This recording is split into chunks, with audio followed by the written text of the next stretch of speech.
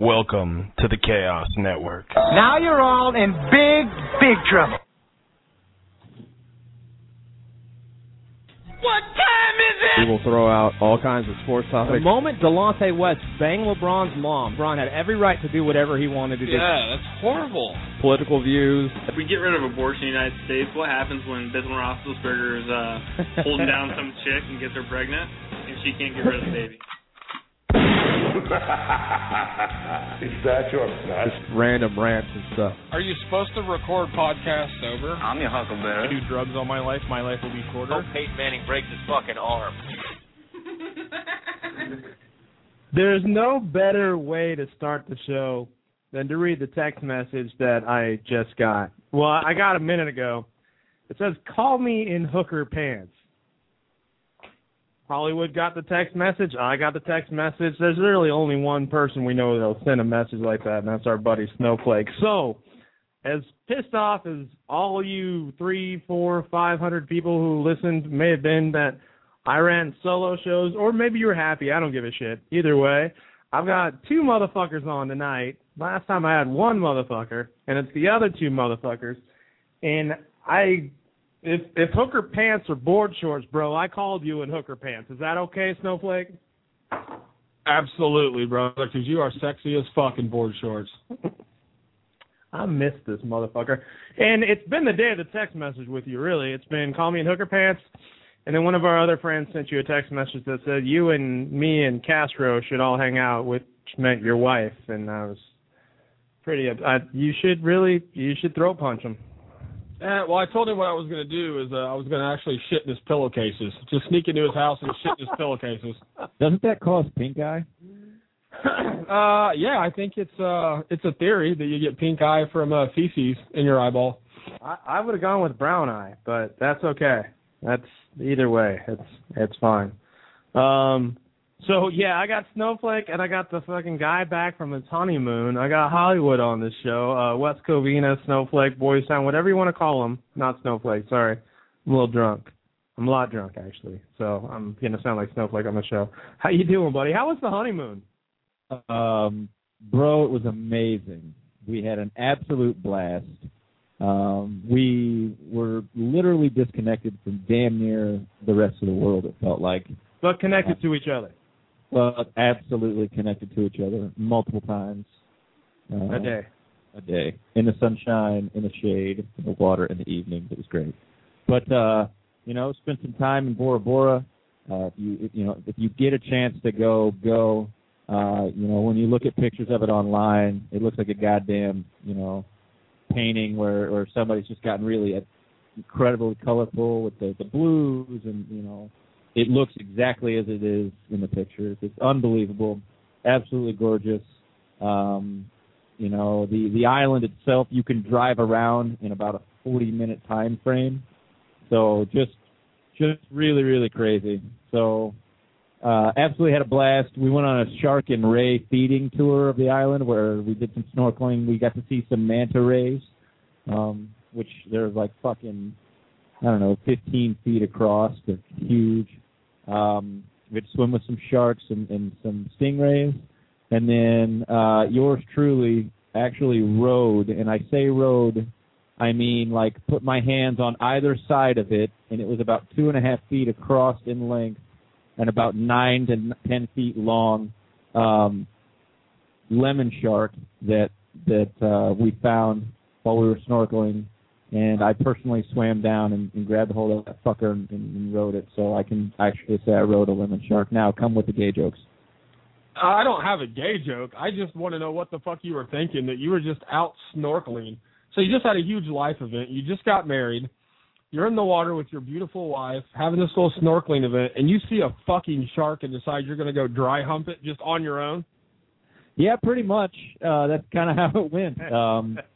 As all of my personal friends know, decisions, and I can honestly say that it topped skydiving. Really? Oh yeah, because when I skydove, I had to depend on somebody else to do all the work. There wasn't no fucker attached to me between me and this big ass shark. It was just me and this big ass shark. And, I'd absolutely done it again in a heartbeat. I actually did swim back down and touch it a couple more times before we had to get in the boat and leave. But unbelievable experience. That was just part of the trip. We stayed at St. Regis Resort, which is the same resort where they filmed the movie Couples Retreat. So we got to see a couple places that, you could call out in the movie. And, just a really, really amazing experience. And, I actually, there is one sad part of the story. Both my wife and I missed the Indianapolis Colts upsetting the Seattle Seahawks, which was a major bummer. My wife was nice enough to run to the business center where they actually had internet access and check the score for me. We guessed 38-25 would be the final in Seattle's favor, and we were pretty close to the exact, or 27-35, and we damn near hit it on the head with, the exception being that Indy won. So amazing honeymoon, amazing vacation. Really glad to be back. Glad to be back on the air with you guys, and glad to get caught up on some sports and watch some fucking baseball playoffs and some NFL games. So. Yeah, you say the sad thing was you missed the football. I feel bad for the Shark. I mean, to have to carry your ass around for as long as it did. And Scotty, what was your response to the text message when we got it from Boys Town? It was something about his loins, but I can't remember exactly what it was. It had something to do with his loins, though. I read it to Jen earlier, so I have it right here. It is, shit. Never mind. It's on the over. That's not it.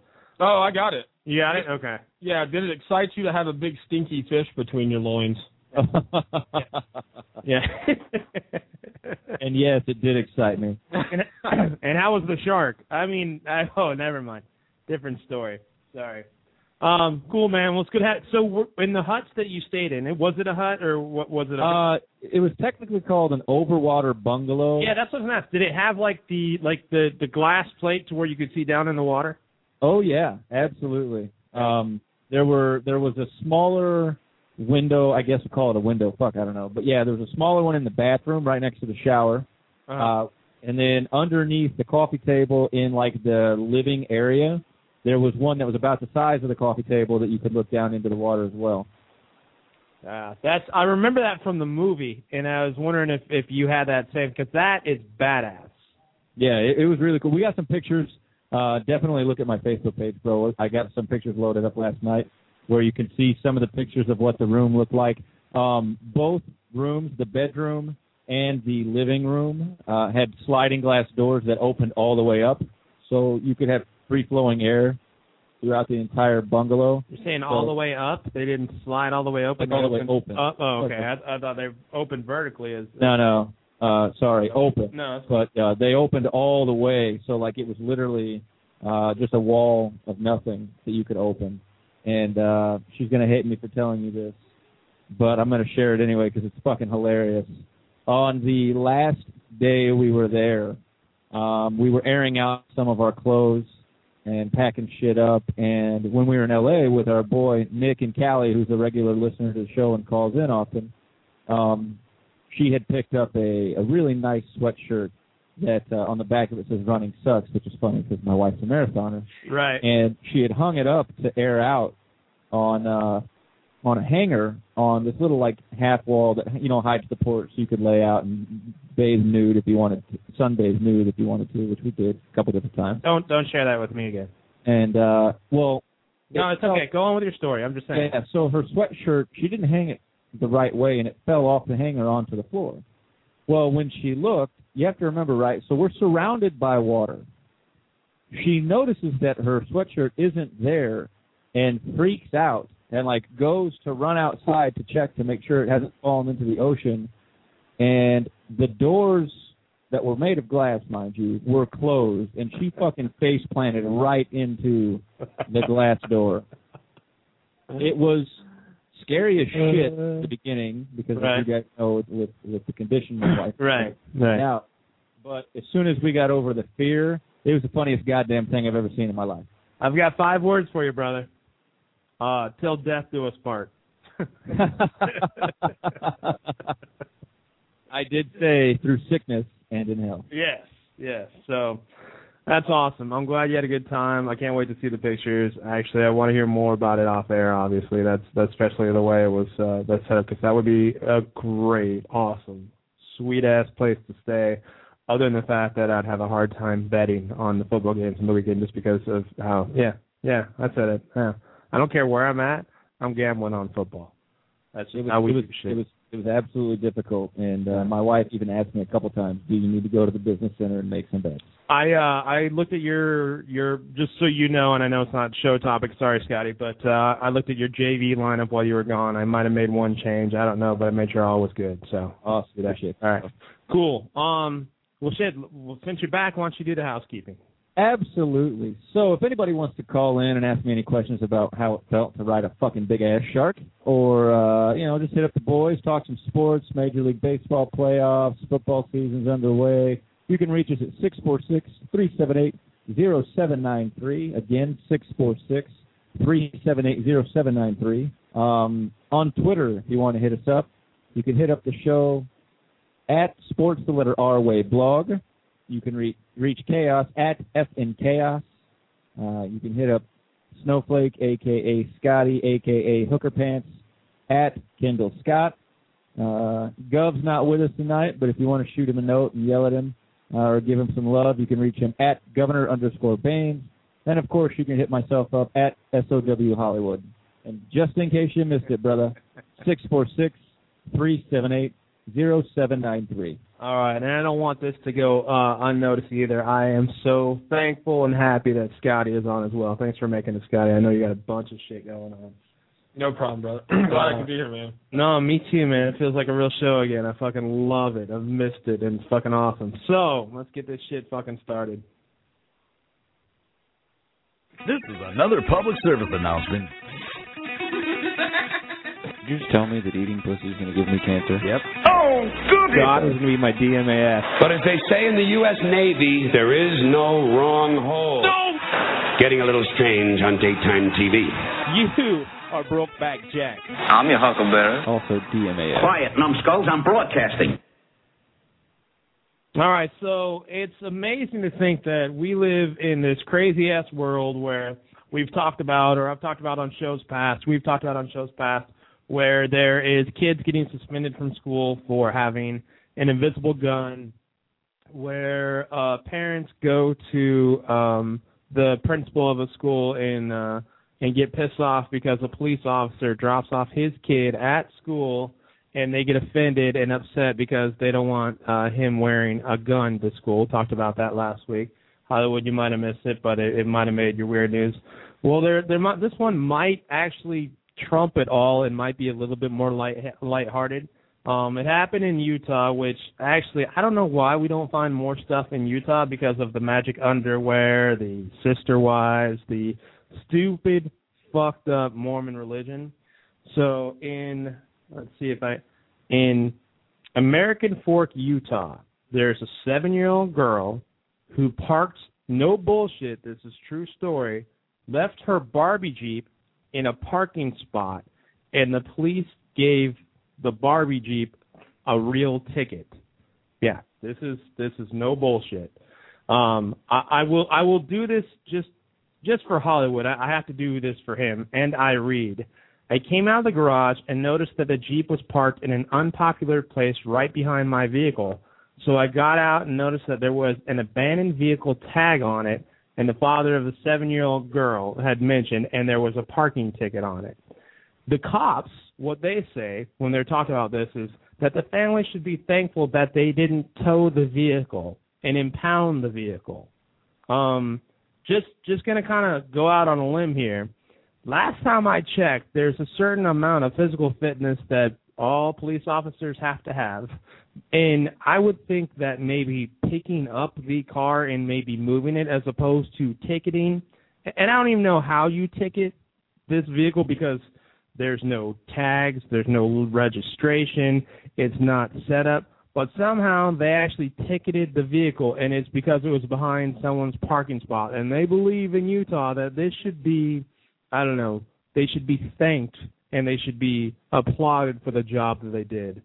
This is a different type of DMAF, guys. I'm not going to lie. This isn't like somebody who is molesting a child or gay rights or anything like that. This has just got to be the dumbest motherfucking shit I have heard in a long time, and I have absolutely no fucking idea how they get away with it. We talk about it all the time, how kids just need to be kids and let them be kids. You're ticketing a 7-year-old car. Are you fucking shitting me? What is wrong with fucking people? That's really all I got. I just had to at least mention it. So I pulled up an article, and I quote, "We would hope that people would appreciate the fact that we're in their neighborhood and we're looking out for them and their property." End quote. That's from the police. Right. Are you kidding me? How the fuck is that making me feel good if police are in my neighborhood and they're putting fucking abandoned vehicle tags on goddamn battery-powered Barbie trucks? That you could straight up lift and move to a different area. You could seriously just fucking physically push the shit, and it would just make that noise. You could put it wherever the fuck you wanted to do it. Unreal, dude. Unfucking real. And to be totally honest, who doesn't want to ride that fucking thing? Well, I mean, I'd probably break the goddamn thing, but I'd try to ride it still. Fucking ridiculous, man. Fucking ridiculous. I don't know. I just had to at least bring that to fucking somebody's attention. And you two are here, so I had to tell you. we appreciate it, dude. No, I mean it's crazy, but I think it depends on what website you look at. So some of the ones I'm looking at, they didn't ticket it. They tagged it with an abandoned vehicle sticker, like they use for cars that are left on the side of the fucking interstate type shit. Okay. All right. And the guy did move it. The officer did move it because it was blocking a neighbor's driveway, and it was a 7 and 9-year-old girl. The Barbie Jeep ran out of battery, so that's where they left it. It's not like one of those small Barbie Jeeps that like you put Barbie in. It's one of the Jeeps that like the 7-year-olds driving around in. Yeah, type okay. shit. Sure. But yeah, the citation was it a citation? No, they on the abandoned vehicle sticker, he made it out to Barbie. So the cop did attempt to have some sort of sense of humor with it. Okay. So yeah, it's all right. Yeah, but I mean, so my thought on it is this is the best thing this cop had to do at this time was. Oh shit. You know, there's probably drunk drivers, fucking people breaking into people's houses. I mean, I don't know what kind of shit goes on in Utah. You know. I think there's citations for not wearing your magic underwear. Right. I mean, that's probably a more urgent situation than a 7-year-old Jeep parked in a driveway. I actually would like to know where this neighborhood is, and with everything that's been going on here in Indianapolis from a crime perspective the past 30 days, I may take a look at buying property out there where the biggest problem that the police have is a fucking Barbie Jeep in the driveway. No shit, right? Oh, man. Well, good. I'm glad. Okay, so my apologies. I thought he ticketed the vehicle. I'm glad you found that out to be inaccurate because the one I read said there was a ticket, so I could have misread it. Thank you for at least getting that together. And still, like you're saying, what the fuck are they doing with their goddamn time? Holy shit. All right, cool. DMAF is done. So I had to put this one together for Hollywood. I know you're not a Dodger fan, but you're a big baseball fan. And it got me to thinking that the Dodgers are the favorite to win the World Series, and which makes Magic Johnson look like a fucking genius for buying the team, even though it was crazy for the price he paid for it. Everyone said if they get return on investment, his first year winning a World Series is awesome. But if they win, should not because he's over the hill or he's not doing a good job, but like Jerome Bettis, like John Elway, should Vin Scully retire if the Dodgers win the World Series? No. No? Okay. Well, do you have more than no, or are we just leaving it no? Well, so obviously there's more. It's a very personal reason why I think the answer is no. And no because nobody else is going to do it better than he is. He's literally been with the Dodgers since they were in Brooklyn. Like, Vin Scully was born in 1927, and he's been with the Dodgers his whole fucking career. And I think for him to, and I get it, right, go out with a bang, your team wins the series one more time, like, let's turn it in and enjoy the last couple of years before you croak. But, like, if I'm Vin Scully, I want to go out fucking doing what I do. And that's, play-by-play for the fucking Dodgers. So, personally, no, I don't think he should. Will he? It's hard to say. When it comes to play-by-play commentators for baseball teams, there's only a handful that really ride it out with their teams for long, extended periods of time. You get a lot of people that either can't produce the draw that the ratings need for, and let's be honest, nobody fucking listens to baseball on the radio anymore anyway. So I think it's a very unique thing, and I personally think absolutely he should not call it quits if they win the series. If they win the series. They're going up against the Redbirds, who are the most fucking lucky team in postseason history when it comes to baseball. So says the Cubs fan. So hey, the Cubs. All right. Just I'm saying. cheering for the Dodgers to beat. No. I'm just saying that last sentence. So says the Cubs fan. Everything else I think was so says the baseball fan. Okay. That's all. So that's my thought. What do you think, bro? Well, I mean, that's how I grew up. Like I grew up Dodger fan, Angel fan, of course LA sports fan, and I was lucky enough to see Fox Sports West back in the day had what they called a roundtable discussion. This was when I was first in broadcasting school, and it was with Vin Scully, and for the life of me, I can't remember the Los Angeles Kings announcer, but it'll come to me, I'm sure. But he'd been announcing the Kings for like 15, 20 years, and then Chick Hearn. So three of the play-by-play greats. I mean, like you said, Vin Scully's been doing it since the Dodgers were in Brooklyn. Chick Hearn had been doing it for about 50 years as far as Lakers, and he was to basketball what Vin Scully is to baseball. Look, I'm not like you for selfish reasons. Dodger games to me don't sound the same without Vin Scully calling at least 3 innings of the game. And I know they break it up. They have him, Don Drysdale, and Rick Monday, I think, who break up the game for the local broadcasters. It's awesome to hear his voice. It's awesome to hear him call the games. When like the most famous moment that I remember, and I know there's more and bigger moments, but I can truly remember I was in my bedroom watching the Dodgers and A's, and Dennis Eckersley was on the mound, and it was the 9th inning. Dodgers were down, and here comes Kirk Gibson limping to the plate, and he comes up, and I'm sure if you're a baseball fan, you know the moment. He rips it out of the park and runs around the bases. And I remember Vince Scully calling that. And as soon as he made it 3/4 of the way around, my phone was ringing, and it was my grandma because she was a huge Dodger fan, and we were just like talking about it because it was just such a huge that to this moment still stands as one of the best plays in baseball history that he called. I mean, it's like Al Michaels calling do you believe in miracles? Thank you. Nick just texted me. Bob Miller, that's right. That's the Kings announcer. But if there's any Dodger that deserves to go out on top, and that's really the only way that he can go out on top, I would be okay with it, but I would be sad as fuck. Like Chick Hearn, he didn't retire from the Lakers. He just died in the off season. And I bet that's probably how Vince Scully goes too, and I'm all right with that because that's just, Dodger games aren't the same, that's for sure. It's like, how did you feel when Harry Carey died? I was devastated. Yeah, that's how I felt when Chick Hearn died. Right, like as you say, you remember certain things that these guys say, and I remember watching baseball games with my grandfather and listening to Harry Carey on the radio calling the games, and we'd have WG on the TV and it'd be muted, and we'd have Harry Carey on the radio. Right. And that's just how you watched baseball.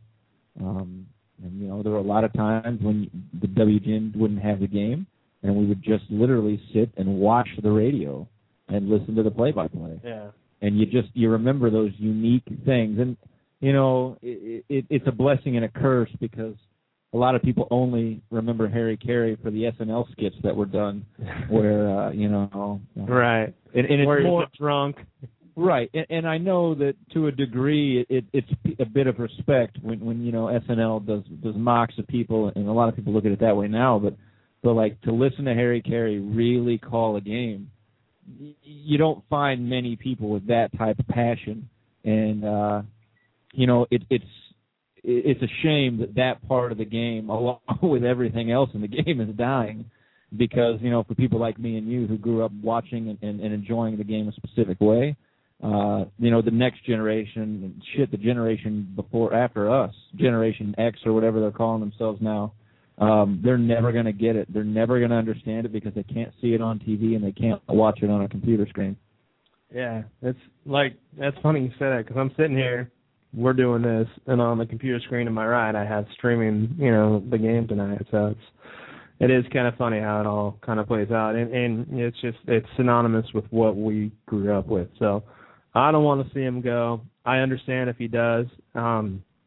He has as much a right to go out on top as any player who, more so than a Jerome Bettis, more so than a John Elway, more so than any of those guys, just because he's put in more time, more effort, more blood, more sweat, more. I mean, like you said, since they left Brooklyn, which was over 50 years ago, it's ridiculous. So let's shift teams, bro, and we'll stay in the Cali area. Do the A's have a chance tonight against Detroit with Verlander on the mound? Yeah, they do. Verlander hasn't been the pitcher. He not the same pitcher that won the AL MVP. I mean, in the A's, is there anything they can't do, really? I mean, they're the team with one of the lowest payrolls in baseball, and all they do is they just Billy Bean it. They keep winning and winning and winning. And even though we all called Detroit to come out of the AL, I don't see a reason why the A's can't beat them. They have the pitching.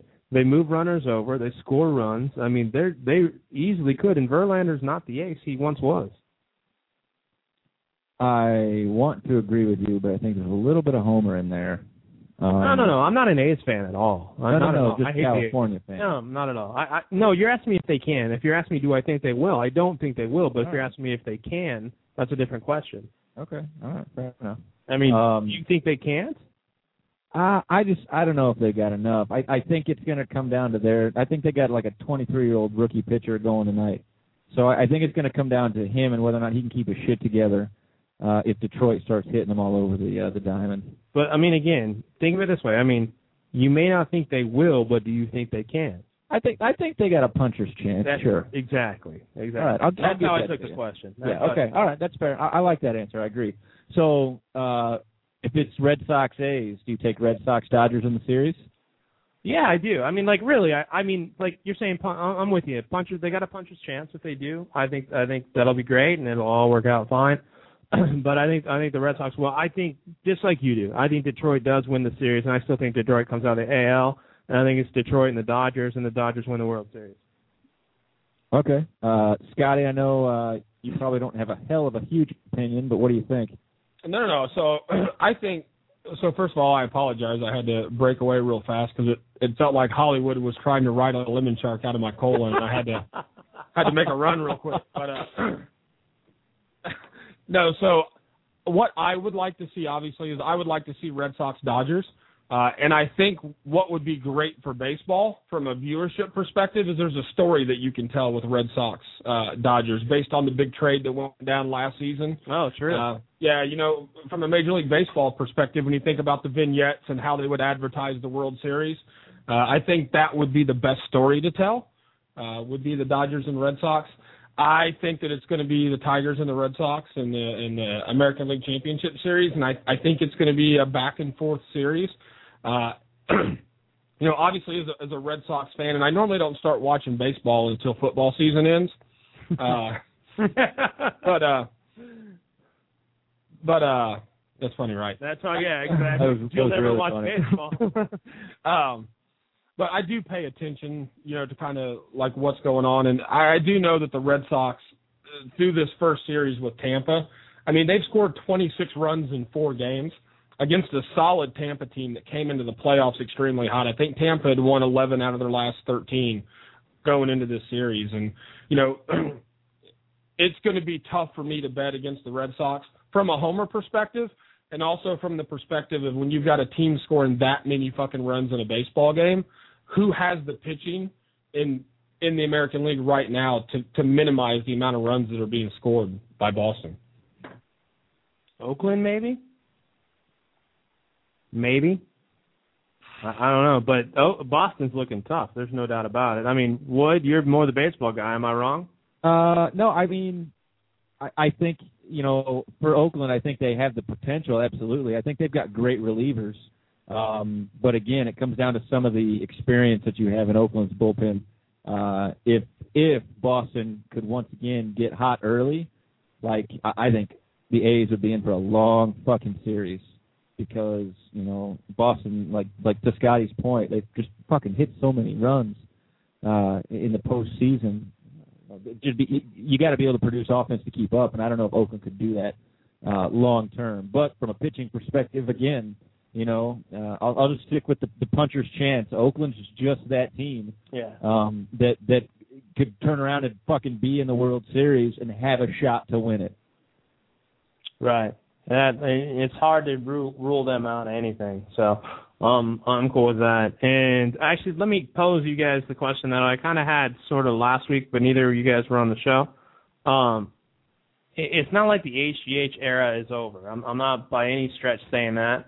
But with it kind of diminishing and them being able to test for HGH a little bit better than they used to, is the autonomy of how Major League lineups could build a World Series contender going to change a little bit? I mean, we'll never see 73 home runs again, obviously. We may not see much over 55 to lead the league.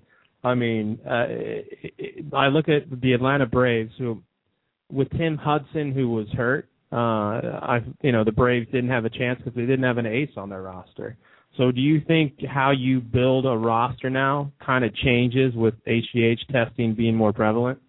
I think it has to, in order for you to be successful. And I think the way it changes is from an offensive perspective, is you're going to have teams that are more balanced, where you've got maybe a couple guys batting 3, 4, 5 in your lineup that are hitting, 28 to 40 home runs each, instead of the one guy batting fourth that's hitting, 55, 60 fucking home runs. I think you're just going to see more balance. I think you're going to see more traditional lineups when you think back to, your big teams that were in the early 80s, the 70s. You're going to see more of the leadoff hitter, the extremely quick guy that has a great eye, is going to get on base, that's going to be a guy that's going to be a threat to steal bases. You're going to see your number 2 guy that's going to be the guy that's going to get the ball in play and move your leadoff hitter around, from first to second, from first to third, wherever the case may be. And then you get into that heart of the lineup in 3, 4, 5, where you've got guys that can hit the ball hard and hit the ball far. And what your hope is that you're going into your number 3 hitter with 1 out and a runner on second, and 3 and 4 can bring him around and score you a run. And I think that's going to come with more balance, instead of having, your Barry Bonds batting 4 that's not surrounded by a bunch of guys that can protect him, batting in that position. Yeah, I totally agree. And I think the other side of that coin, too, is teams look at Pittsburgh. You're going to start finding teams that are just better suited defensively, who can play great defense and have decent bats. Because, like Scotty said, you're never, we're not going to see those monster 60, 70 home run seasons anymore. And if we do, it's just not going to happen. Let's just call it what it is. No, it won't. No, it won't happen. Originally when we started to see the decline in home runs, specifically, everyone said, "Oh, it's just the pitching's getting better. The pitching's getting better. The pitching's getting better, and now the steroids are gone." Well, the pitching's going to start to level out, is what we're starting to see when you look at Pittsburgh. You look at the Oakland teams, where you have all these young stud pitchers who have 2, 3, 4 pitches in their toolbox that they can whip out, and if they're in good control during any type of a game, you could see a lot more no-nos, and you're going to see that level out across the board, and it's going to come down to who can knock the ball down in the infield and pull those double play balls, and snag those line drives out of the air, and that's what's going to get those teams to that next level with the guys that, like Scotty's saying, are batting, 350, 400.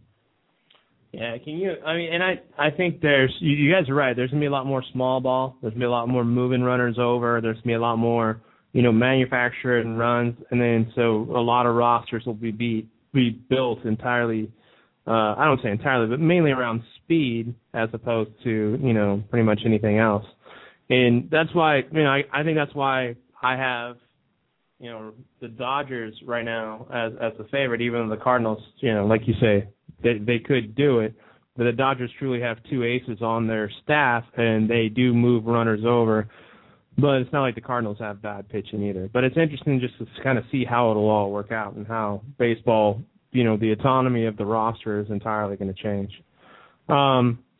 So let's move on to football. We're all watching it now, and our over is looking pretty good, by the way.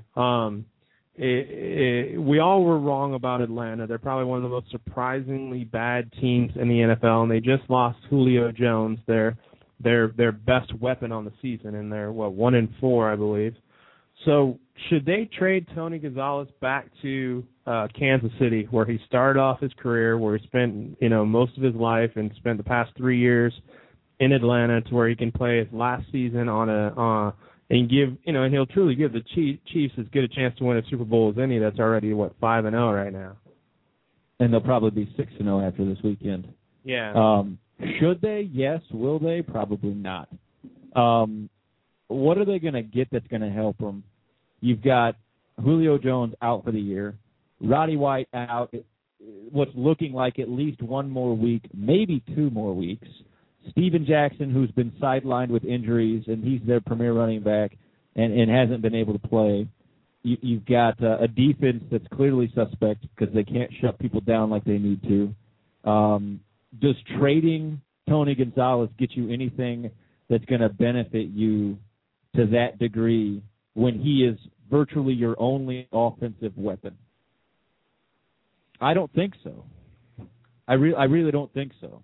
Well, and what are you willing to give up to get Tony Gonzalez that makes it worth it to Atlanta when as the team receiving Tony Gonzalez, you're only getting this year? I just, what I mean? Like from a business, I'm trying to talk like Gov for a minute. From a business perspective, I don't think it makes sense. Yeah, dude, that's what I was going to say. I think it's a bad deal for Kansas City. Okay. I mean, because what do they give up? And I get it. Kansas City's off to a phenomenal start, and the lift that Gonzalez would give him at the tight end position would be huge, but you're getting him on a lease.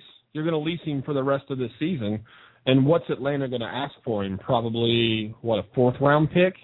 Best case scenario, if you're Kansas City, a 4th-round pick.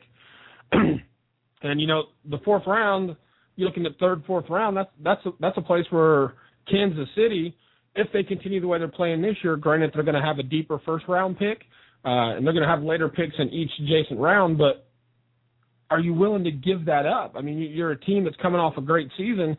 You've got the opportunity to pick up a lot of great young players to further solidify this team that has a brand-new head coach this season, brand-new quarterback, and you're going to take a guy that still playing well, but, I mean, let's face it, he's on his last leg. This could be his last season.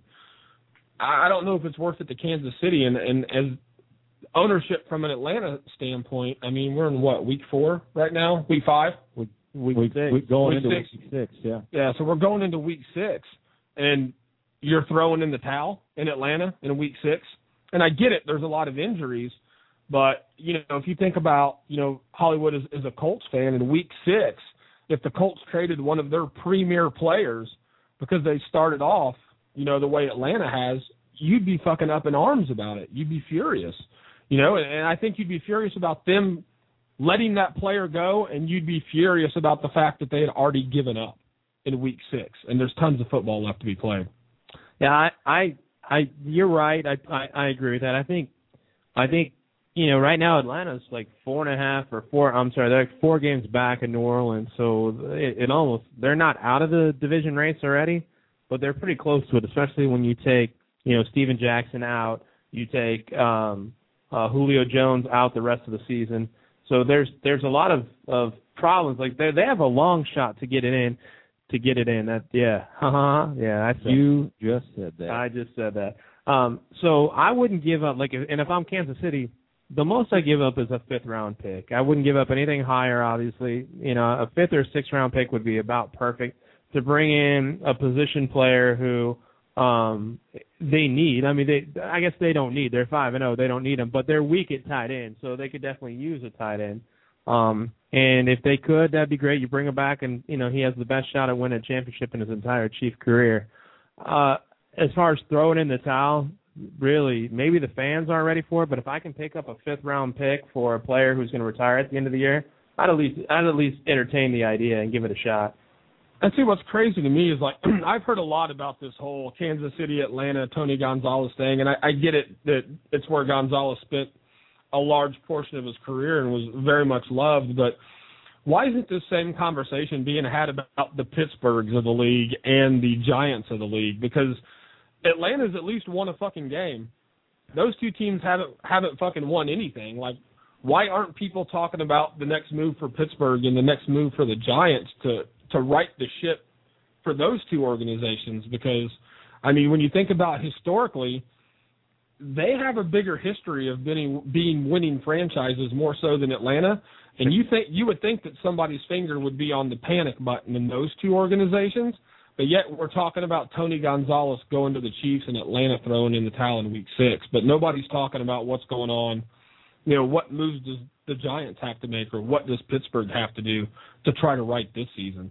It's that damn emotional tie. So, Scotty, what does Pittsburgh have to do? I mean, it's tough. So what I'd like to tell you is they're sitting 0-4 in division right now, with every team being 3-2, and they've only played one divisional game at this point. So realistically, if they can right the ship, they can still win the division with a 9-7 record. Statistically, that can happen.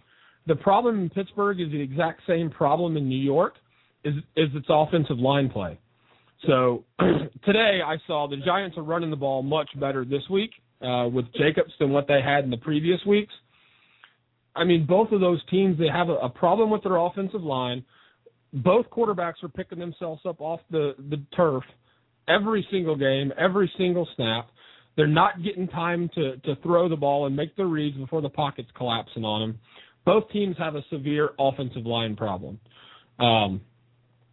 I don't know if that's something that can be fixed in a season because it's such a specialty position. I mean, Pittsburgh went out and signed a new center when Pouncey went down, but they've still got Adams and DeCastro, the kids that they picked up last season. Like, they're just not doing anything, and that's the problem. I think is its offensive line play. It's both teams. There's nothing that's going to fix that, like, in a short period of time at all. Yeah, I couldn't agree more. You got to win on the O-line and D-line, or you're not going to win in anything.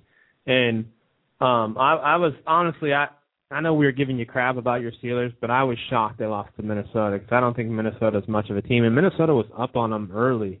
And Pittsburgh almost came back, so I'll at least give them that. It surprised me at how bad they are, really, just because their skill set should dictate that they're a better squad than what they are. But you lose on the O and D line, you're not going to win many games. Well, the problem is because of the offensive line. So Pittsburgh has great wide receivers. Brown and Sanders are phenomenal. I think they're great wide receivers. Great route runners, good speed, great hands.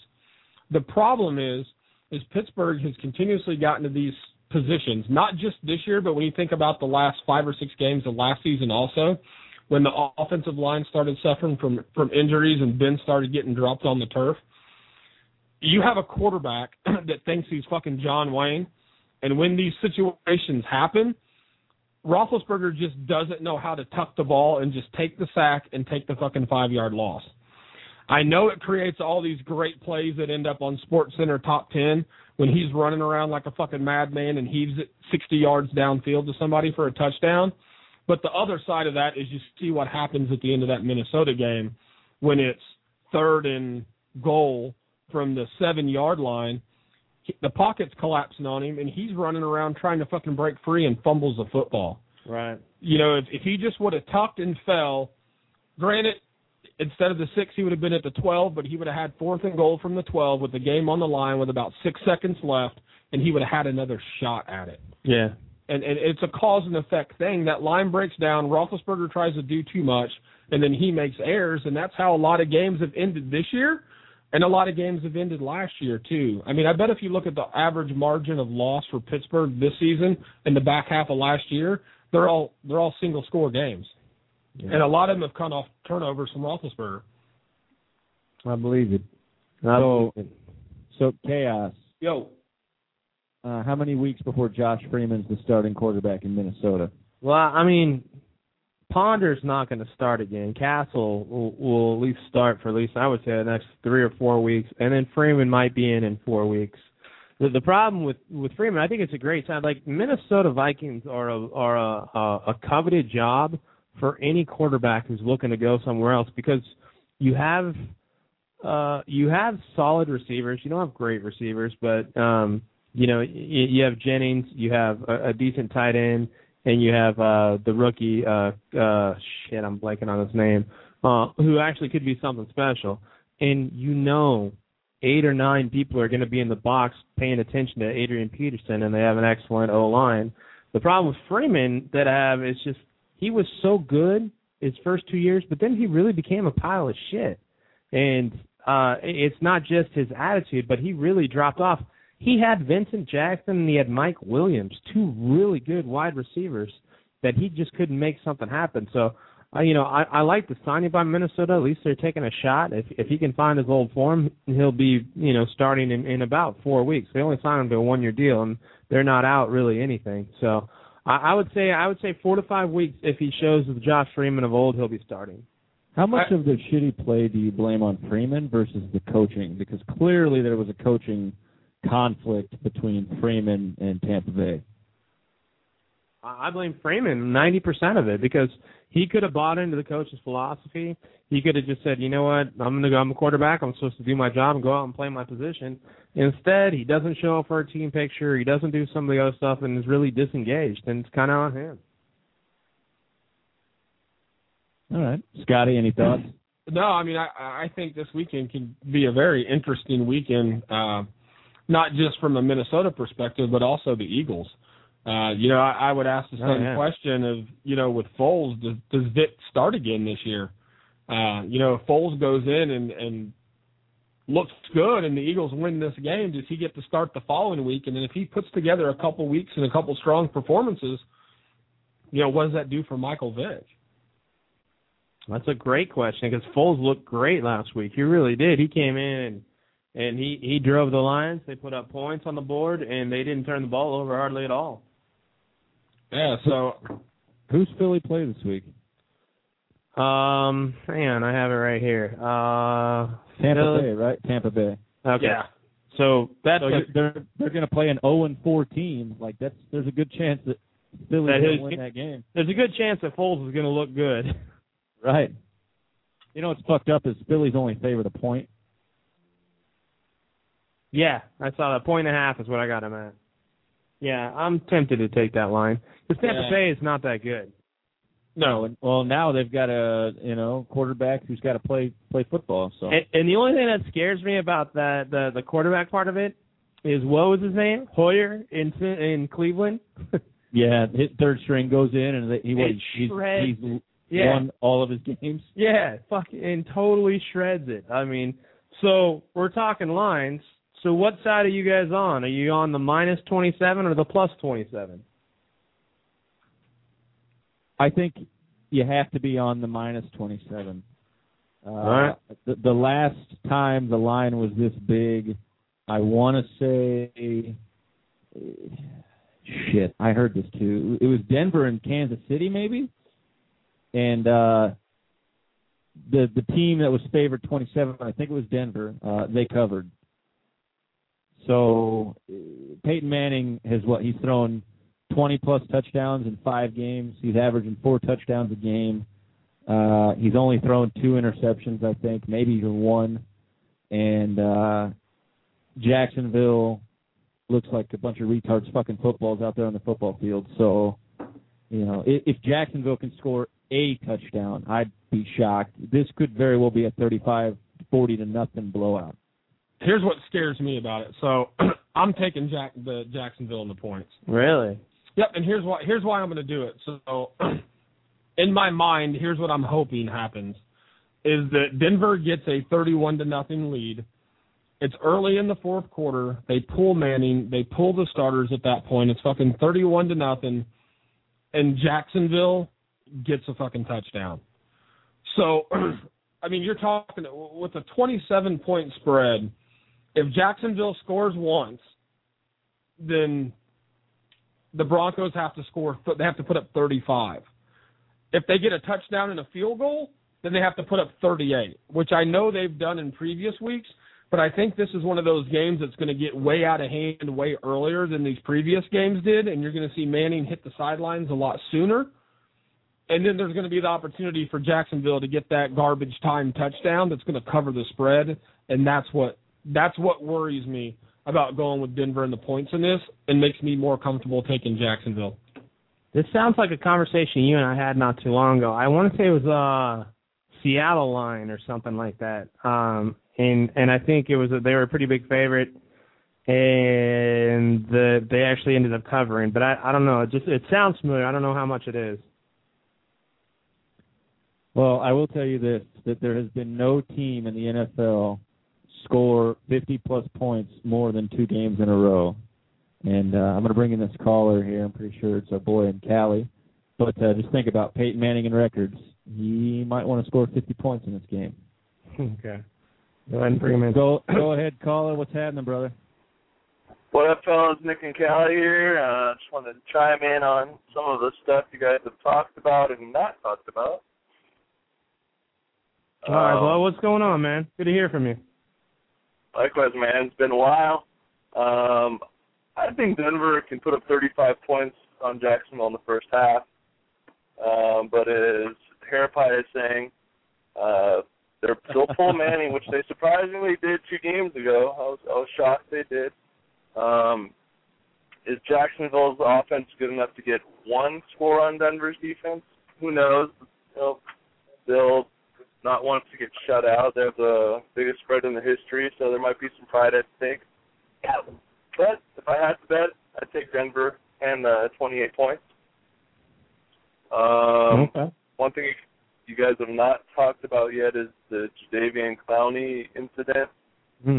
This motherfucker needs to quit being a pussy and play. I mean, you're insured, so if you get hurt, you're going to get paid. What you're showing teams and GMs right now is all you care about is the dollar bill, so that might make his stock drop a little bit. So just wanted to touch on that a little bit.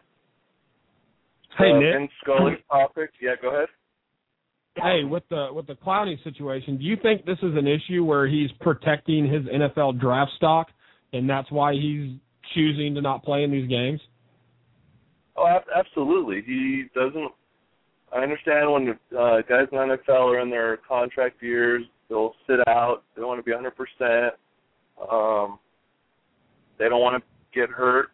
But those are guys who are already in the NFL. This is a guy who wants to get drafted in the top 10. He's definitely protecting himself, so he remains a top 10 pick. But I think if he doesn't play, that's going to concern a few teams. So absolutely, yeah, I think he's trying to protect his draft stock. But at the same time, he's hurting it. Instead of being the number 2 pick, he might fall to the number 5 or 7, which years ago was a shit ton of money. Now it's not as much, but still a good chunk of money. So that's my take on that. The whole Vin Scully. No, do you have something else? Go ahead. Right, go ahead, man. Oh, the Vin Scully thing, I mean, we've been blessed here in LA to have 2 of the greatest announcers ever, and Vin Scully, Chick Hearn. Fuck, I think Vin Scully should die while he's broadcasting. Or not. Nothing like a morbid thought like that, brother. Yeah. I mean, he'd be going out doing what he loves, so right. I have no problem with that. And I think Boston, LA would be probably the best World Series for the networks, the fans, the nation. How about this? I think we're coming up on the 25th anniversary of the Kirk Gibson home run. How about a Dodgers-A's rematch World Series? How about that? Oh, that's shit. I'd like to see that. That'd be awesome. I wanted to talk about one other thing. I'll tell you, brother, just about your A's here real quick. Verlander's retired all 15 batters so far in this game. Detroit's up 2-0 top of the sixth. Oh, maybe he's finally looking like an ace. Yeah, he's been playing like shit this year. It's not been the Verlander-esque. No, not at all. Yeah, you're right, though. Vince Scully stay until he dies. I'd be all right with that, too. But either way, I mean, whatever he decides to do, obviously, is good. I like to take on Clowney. We didn't even talk about that, and honestly, it's not that it wasn't on my radar. It's just that I didn't know what else we were going to hit on, but that's good stuff. So that's all I got for tonight, guys. I've been MIA listening myself, but keep up the good work, and much love, fellas. Well, thanks for calling, man. I appreciate it, and much love, and we'll hit you when you get off the air, buddy. Cool. Later, guys. Thanks, bro. Later, bud. Thanks, man. Hey, guys, so we're talking about NFL lines, and I know the Denver-Jacksonville one's the one that stands out the most because of the spread. Have you guys looked at the lines for some of the games this week? Not in depth. I have them up, and I just started to. But what are you looking at, bud? So there's a couple. So we talked about the Eagles and the Bucks, and Philly's favored by only 1.5. I think Hollywood said something about that. Just from right now, I'm as we're doing the show, I'm trying to get some bets in for Sunday and looking at them. So, right now, I see that line, I'm jumping on Philly. And I'm going to tell you guys what I see and what I'm doing, and you guys tell me whether or not I'm fucking retarded. Because there's some that just stand out to me as easy money. So, Philly, Tampa Bay is one of them. You got Green Bay at Baltimore. Green Bay is only -3. I don't say you're retarded, but I just say be careful because I took Baltimore last week over Miami, and I took them to win outright, and Gov took Miami huge, and I didn't see the text, but he was giving me shit for taking Baltimore, and Baltimore actually ended up winning outright. Baltimore, I think if you look at the stats, they have outgained their opponent in every game so far this season. So just be careful with that. So the Green Bay -3, that I was looking at that. The other one I was looking at was where is it at? New Orleans at New England. New Orleans is getting 1 point. Yeah, I would be on the Saints. As would I. And then Indianapolis at San Diego. The Colts are only -2 against San Diego. Yeah. Careful. That could be a trap game. Not just that. No, I'm with you, though, Scotty. I think I would be on the Colts, too. I mean, they just beat San Francisco. They just beat Seattle. I mean, the only thing that, I think Rivers is the best quarterback out of the three that they're seeing. But the Colts, I would be on the Colts on that one. Yeah, so just as I was sitting here, I saw these three and I was going to put some money on them. I was like, fuck, let me ask these guys. I got him here because those were the 4 games that stood out to me as some money makers.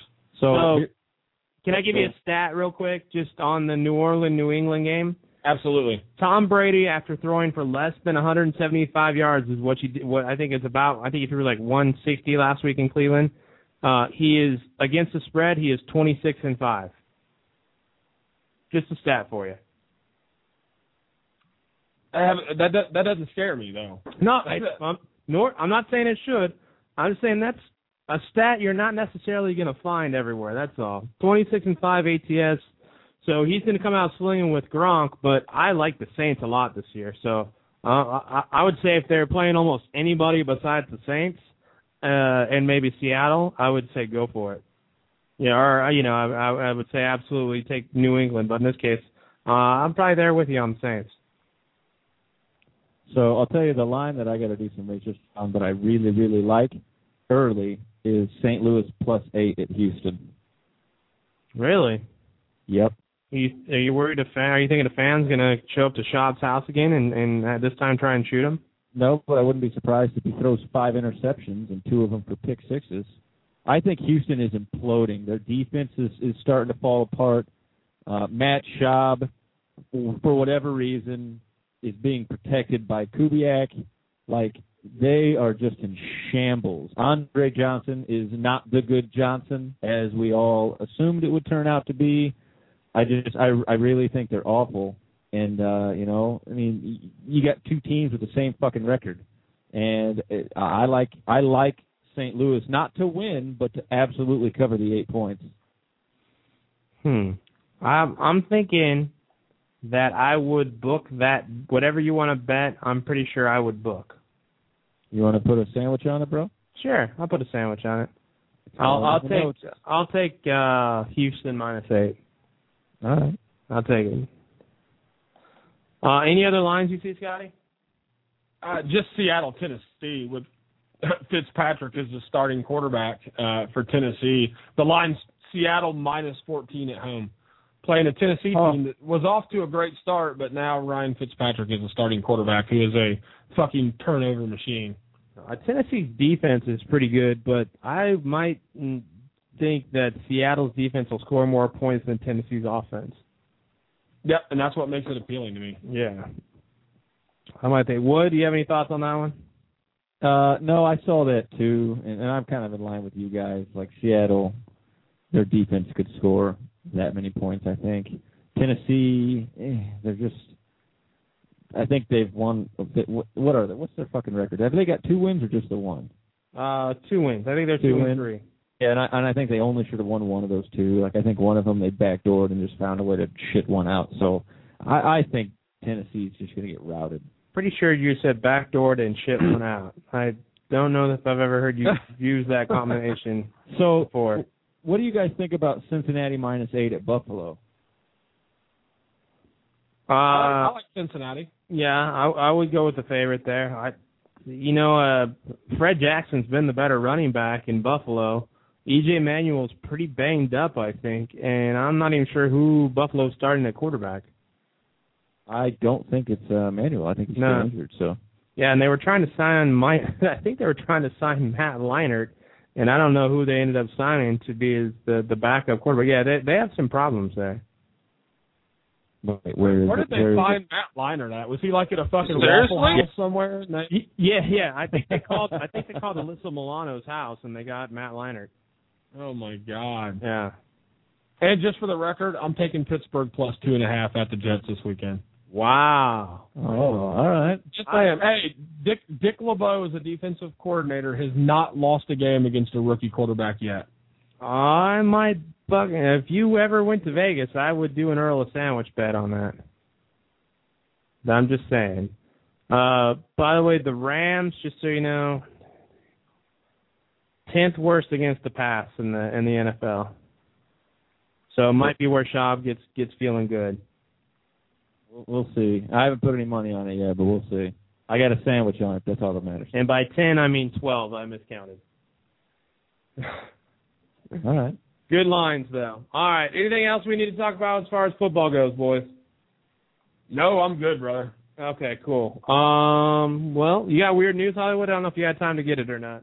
Bro.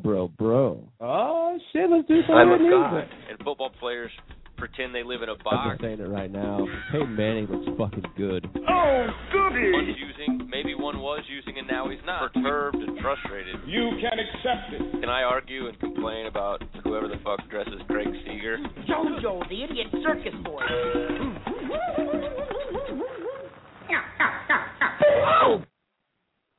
All right, so it's very fitting that the DMAF came from Utah, and it had to do with a vehicle, because tonight's weird news comes from their neighbors in Montana and has also to do with a vehicle, but in a slightly different sense.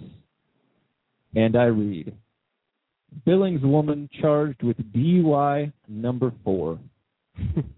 a Billings woman accused of calling police and saying that she was, quote, just too damn drunk, end quote, to get out of her vehicle was charged Wednesday with her fourth drunken driving offense. Carol Francis O'Meara, 55, appeared in Yellowstone County Justice Court by video from the county jail on a felony DUI charge. Judge Herman set bond at $3,000 after prosecutors said O'Meara has 3 prior DUI convictions in California.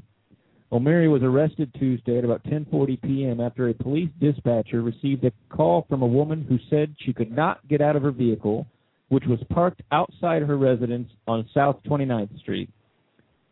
When asked if she was having a medical or mechanical issue, the caller said, "No, I'm just too damn drunk," court records state. An officer said he found O'Meara inside the vehicle, which was parked about 2 feet from the curb. The woman reportedly told the officer she had been at a Billings bar for about 5 hours, had driven home, but had been sitting in her car in front of her home for about 4 hours. Prosecutors said O'Meara told the officer she had consumed a pint of vodka. The keys to the vehicle were in her pocket. O'Meara agreed to provide a breath sample, and the result of the preliminary test showed she had a blood alcohol level of 0.311%, Oh my God. nearly 4 times the state legal limit of 0.08. Wow. That's impressive. That's really, really impressive. That's all I can really say to that. What a, how stupid, drunk, retarded you have to be to not call a friend or a neighbor for help getting out of your car, but calling a cop to help you out of the car while you're at a .311. Holy shit. Dude, so I don't know a lot about Montana. So I Googled hillbillies in Montana because hillbillies is the first thing that I thought of when Hollywood went into the, and I quote, I thought, well, this chick's got to be a fucking hillbilly. So I Googled hillbillies in Montana and clicked on images because I wanted to get a feel for the people here and be able to contribute to what we're talking about. And the first picture, one of the first pictures that comes up is Hillbilly Jim from the WWE. There's another picture of a hairy-chested, shirtless, skinny man with the biggest mullet ever and a piece of straw hanging out of his mouth. And there's another picture of Al Pacino as Scarface, and instead of holding a machine gun, he's holding a banjo. So I think when you think about this story and what Google Images tells us, I'm not surprised. What is amazing to me is I've been intoxicated enough where on the way driving, I've had the presence of mind to pull over and take a nap on the side of the road before continuing on my journey because of the alcohol that I've consumed. But I've never once pulled into my driveway. Hollywood, did you say she was home when she did this? She was parked outside her residence.